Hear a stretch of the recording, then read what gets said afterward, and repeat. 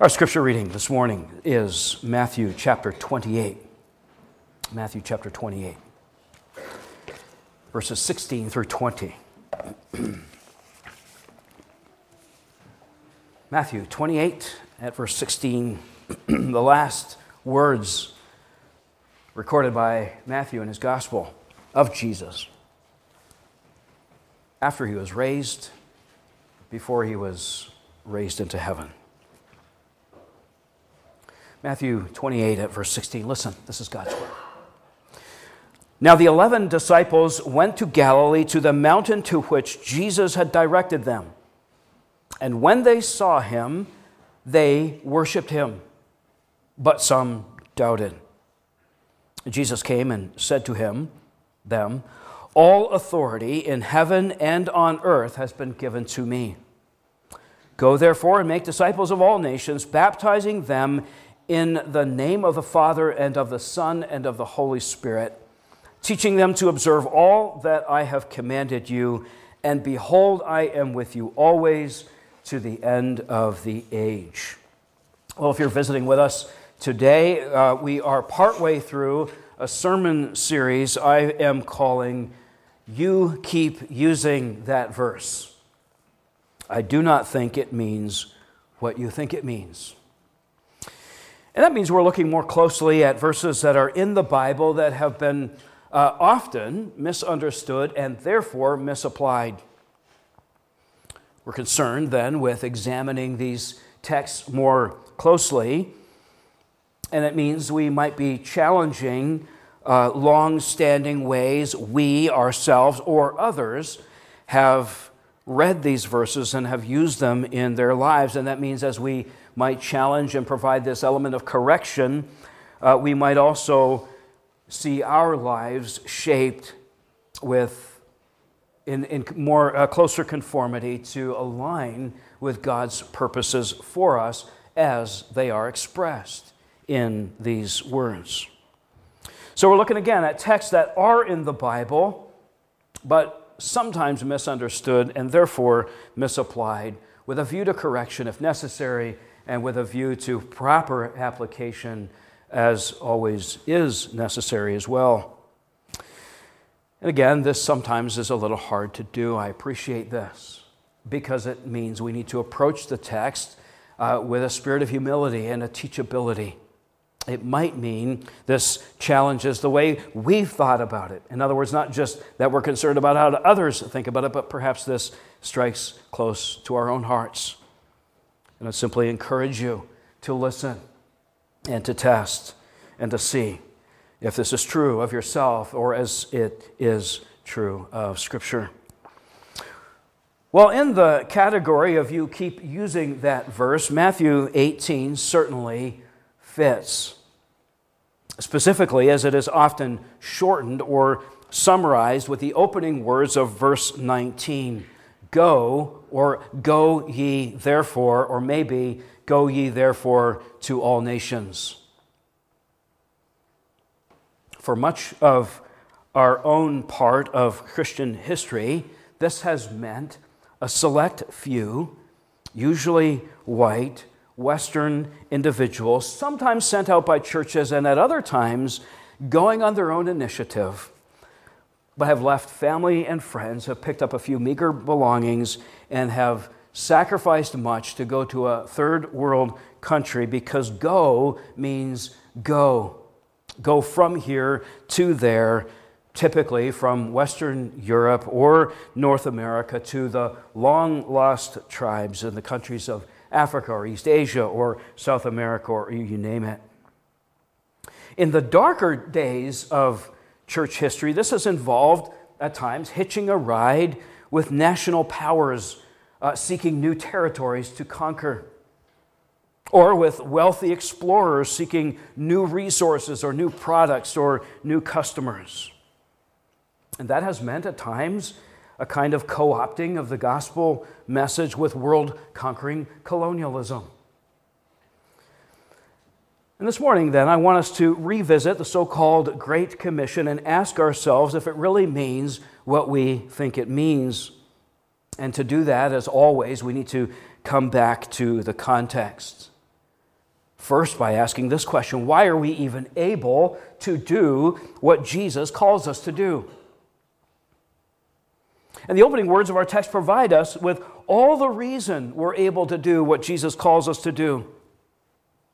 You see, sometimes we look at the Great Commission as a kind of farewell speech. These are, after all, the last words Jesus gives to his disciples before he leaves them. But as many others have pointed out, this is actually more like an inaugural address. These are the first words the newly resurrected Jesus says to his disciples as he is about to ascend the throne at his Father's right hand. Jesus Christ, the eternal Son of God in the flesh, was sent by the Father. He lived that perfect life. He died on the cross for sin. He was raised from the dead, and he is about to ascend into heaven. And in his death and in his resurrection, by the power of the Holy Spirit, he is endowed with all authority in heaven above and in earth beneath, and this is what grounds the commands to follow. You see, it is as we contemplate Jesus, crucified, resurrected, ascended, in all of his glory and authority as he came to announce and inaugurate the kingdom of God. And as we remember, he is that long-awaited Messiah now finally come. And as he has come to populate his kingdom with people, with worshipers, and whose resurrection from the dead in the story of Matthew's gospel invites two responses. Are you going to believe in this Messiah and follow him as his disciple, or are you going to reject him? Will we or won't we believe Jesus of Nazareth is not only the eternal Son of God, so defined by the authority and the power because of his divine nature, but also that he has, as Son of Man, once dead, now very much alive, being invested with power and authority by his Father in heaven through the work of the Holy Spirit who raised him from the dead. Are we going to believe in this Jesus? Are we going to believe that this Jesus is God's victor, God's conqueror? The one of whom the Apostle Paul says in Ephesians 1:19, I want you, friends, to know the immeasurable greatness of God's power toward us who believe, according to the working of his great might that he worked in Christ when he raised him from the dead and seated him at the right hand in the heavenly places, where he seated him far above all rule and authority and power and dominion, and above every name that is named, not only in this age, but also in the one to come. And he, that is God, put all things under his feet. All things under his, that is Christ's feet. Gave him as head over all things to the church, which is his body, the fullness of him who fills all in all. This Jesus, now raised from the dead, now exalted to the Father's right hand, just before he goes, gathers his disciples at one last time, stands on that mountain, and tells them he is the one of whom Daniel had seen in a vision. Daniel chapter 7, I saw in the night visions, behold, the clouds of heaven, there came one like a son of man. And he came to the Ancient of Days and was presented before him, and to him was given dominion and glory and a kingdom, that all peoples, in order that all peoples, nations, and languages should serve him. His dominion is an everlasting dominion, which shall not pass away. His is a kingdom that shall not be destroyed. And that would have been ringing in the disciples' ears as they would have needed to piece together all that they had seen and heard these last 3 years, particularly what they had seen and heard in the last 40 days when Jesus had gone to the cross. the one they had believed in, had followed, had listened to, had died, and then had been raised from the dead, and then taught them everything they needed to know about how all of the Old Testament pointed toward him, how he was the fulfillment of God's promises, how he is the king who is now, as he announces, the one with all authority and all power over all God has made. Jesus is standing before them as one who has obtained the complete victory over sin and death and Satan, the forces of evil, victory over the one who held creation in his grip, who held humanity in his grip, the darkness of subjection to sin.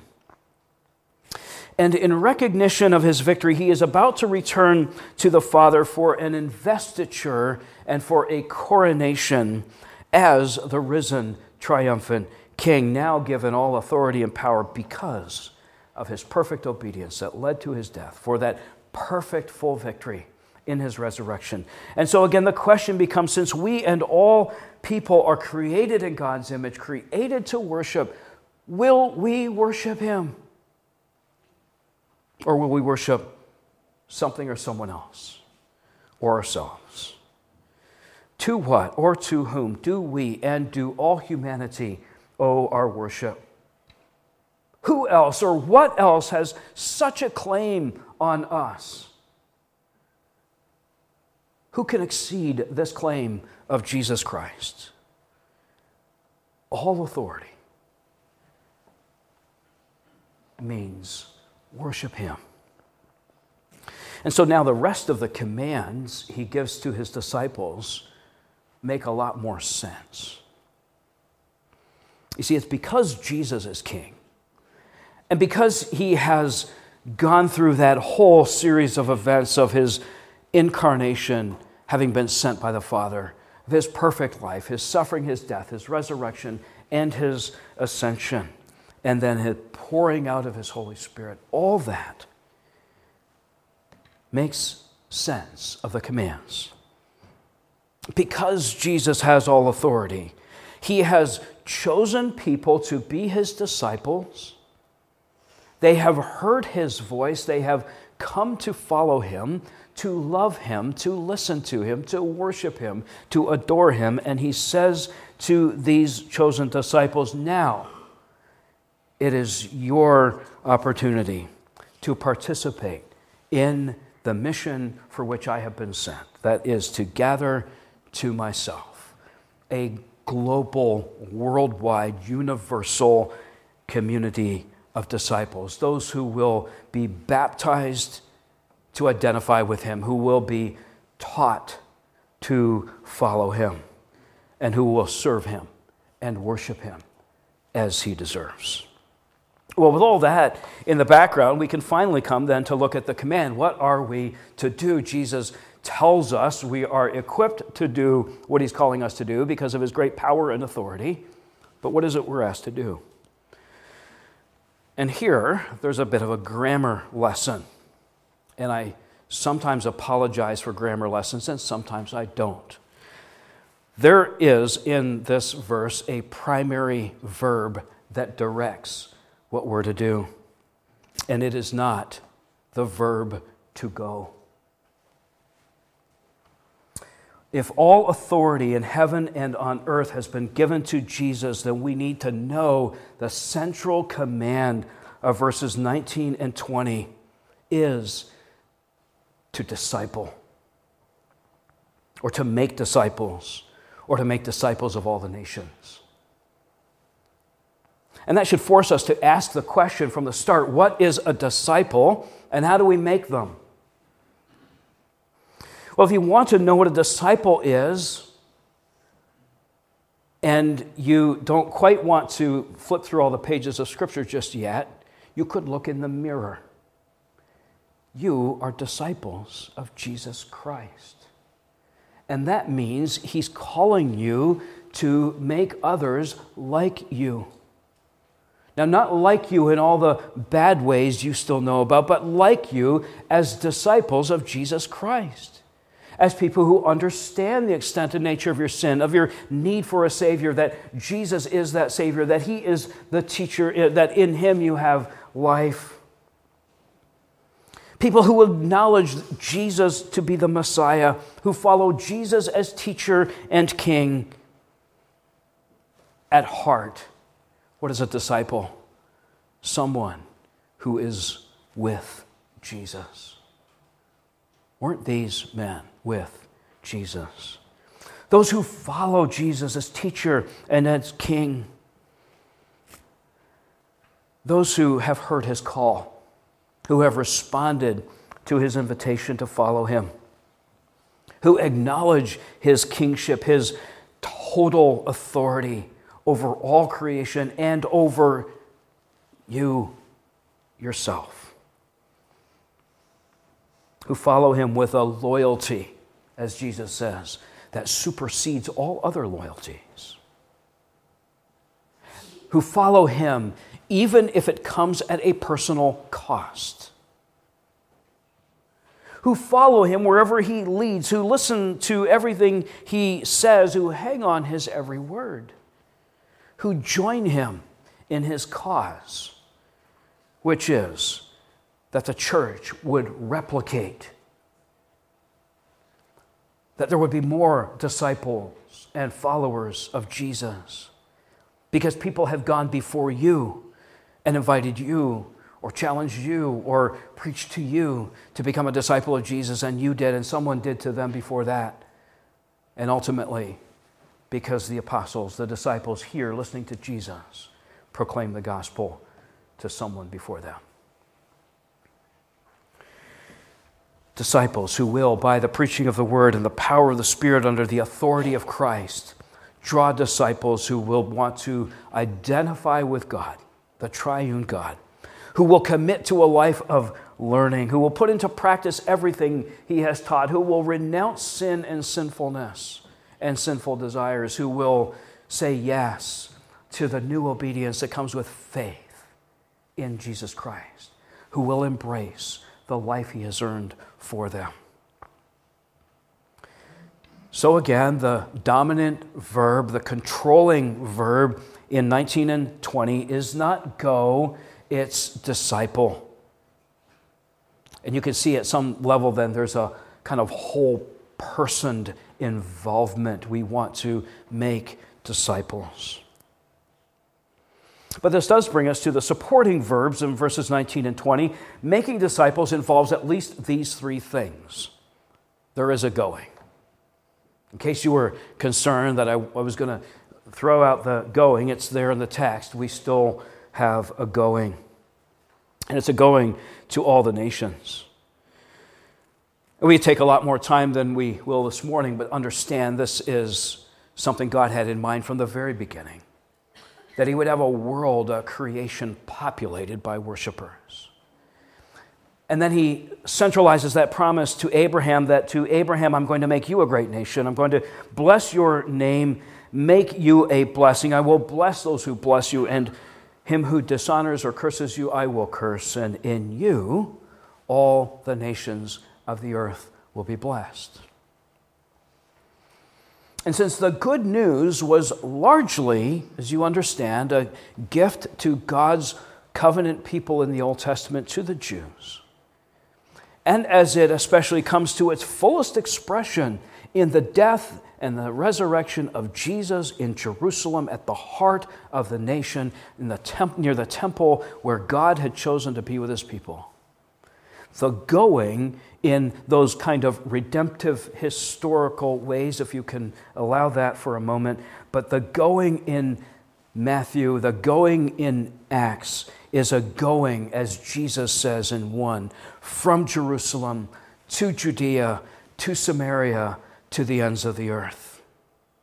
In other words, it's not just a geographical going, but it has some sense of embracing the whole creation God has made. It's the expansion of the gospel. Not that the Old Testament was exclusively for the Jews, but it was attractional. And in the New Testament, it is a dispersed good news to all and every. And that's, of course, why there's so much tension in the New Testament between Jew and Gentile, why there's such a glorious representation of all the people groups and nations and languages present at Pentecost, why they disperse the word, why the church persecuted is scattered and preaches as it goes. There is a going. There is a concern for people groups and languages and tribes and nations who do not know of Jesus Christ. But you see, the command, the Great Commission, is so much richer than simply the notion of going.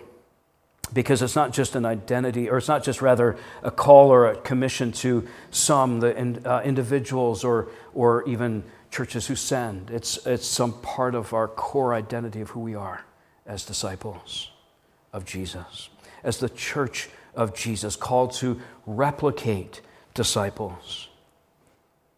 So the going includes and leads to baptizing. What is baptism but at this stage in God's good history? It's people coming to know Jesus Christ for the first time and identifying with Him through the act of baptism, bringing along their covenant children to be baptized. It's this mark of identification, of introduction and entrance into this new covenant community. Baptism into the name of the God the Father and of the Son and of the Holy Spirit as a mark or identifier is joining, becoming part of the body of Christ in the visible church.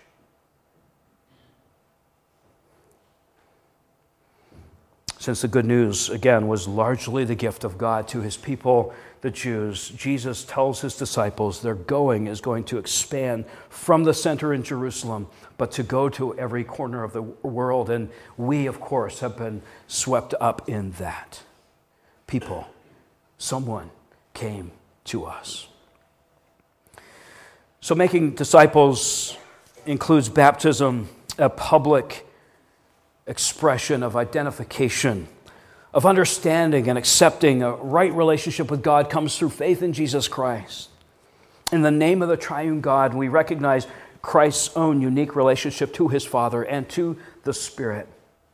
And God places His name on us.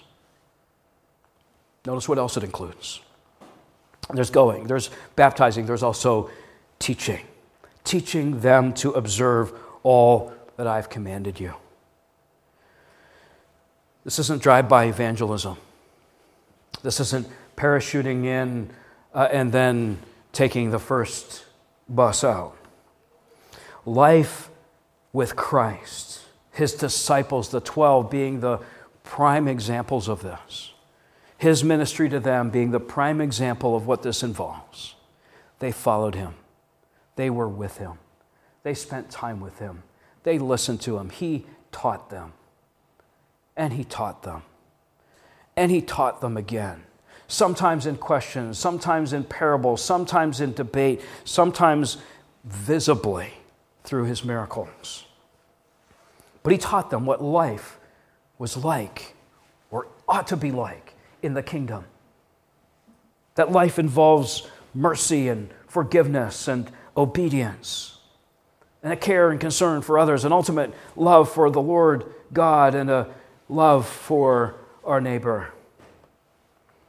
And this is why we do what we do, or why I can encourage you to go after the service to enjoy fellowship, but then to stay around for Dan Kunkel's Sunday school class. You will be challenged. You will be enriched. Here's what you will be taught. You will learn something. Children, when you go to your Sunday school classes, you are doing what Jesus asked you to do. We are doing what Jesus asked us to do. We're making disciples. We're teaching you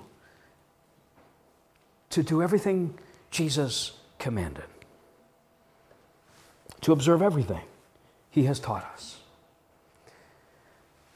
This happens in our worship, but it happens in Sunday school. It'll happen in life groups. It'll happen at Bible studies.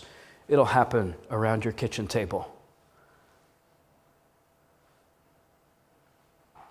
There's a going, there's a baptizing, there's a teaching, all designed to create disciples from everywhere.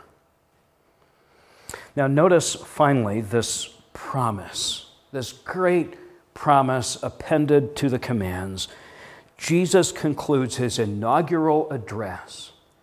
Matthew concludes his gospel with the promise of Christ's presence and his power to his disciples that they might accomplish his purposes. This is not Jesus' farewell, I'm out, you're on your own. I am with you always, even to the end of the age. How does a cowardly group of Jewish men locked up in a room in fear for their lives, some of whom notice even here still doubted? Verse 17. How do they boldly and openly stand before a crowd of puzzled and not particularly pleased people on the day of Pentecost, willing to, or at least subject to being perceived as drunken fools, but who will boldly proclaim the name of Jesus, that Jesus of Nazareth suffered, died, and is raised from the dead, and that life can only be found in him? How could they do that but through the enabling presence of Christ in the person and through the power of the Holy Spirit he's poured out on them? Well, here at Trinity Church, we want our fellowship to be warm and inviting. We want people to feel like they're welcomed here. We want people to feel like they've met a friend. And we want to take every advantage of every opportunity we have to let our neighbors and our community know that we're here. So we have outreach events. We participate in a parade. We hold a concert. But let's make no mistake, we here are involved in the Christ-appointed call to make disciples. We want to be in the business of disciple making where God is adding to his church, where Jesus is calling to those who have never heard him and who is using us to do that call. Because we want many from among the nations who do not presently acknowledge Jesus as King to hear the call, to want to follow Jesus, to be baptized into the name of the Father and the Son and the Holy Spirit, and to be taught that lifelong pursuit of learning the will of God given to us in the Word of God that we want to understand correctly, to apply appropriately, to follow wholeheartedly, that we might become increasingly like Jesus Christ, that we would be faithful disciples who make other disciples. Let's pray. Father, thank you for the enabling grace of our Lord Jesus Christ to do the very thing you've called us to do. We thank you, our God, that you have made us disciples of Jesus Christ, that you've opened our eyes to see him, you've opened our ears to hear him, that we have followed him and embraced him, and that we desire to learn from him, that we have identified with him in our baptism and in our professions of faith before the church, that we are part of this global, universal community he is gathering to himself, that he's been doing through the ages and gathering in the present and will gather until he comes again. Thank you that we have a part in this. Lord, thank you for making us disciples who are interested in making other disciples, to add to the number, that you would receive all the glory and the praise, and how we thank you that we do not do this alone, but we do this with an eye to the authority and power and dominion of Jesus Christ, highly exalted. And we do this in the confidence and in the strength He gives us in His powerful presence and this promise. He's with us to the end of the age. Receive our thanks and feed us at your table. We ask it in Jesus' name. And all God's people say together, amen.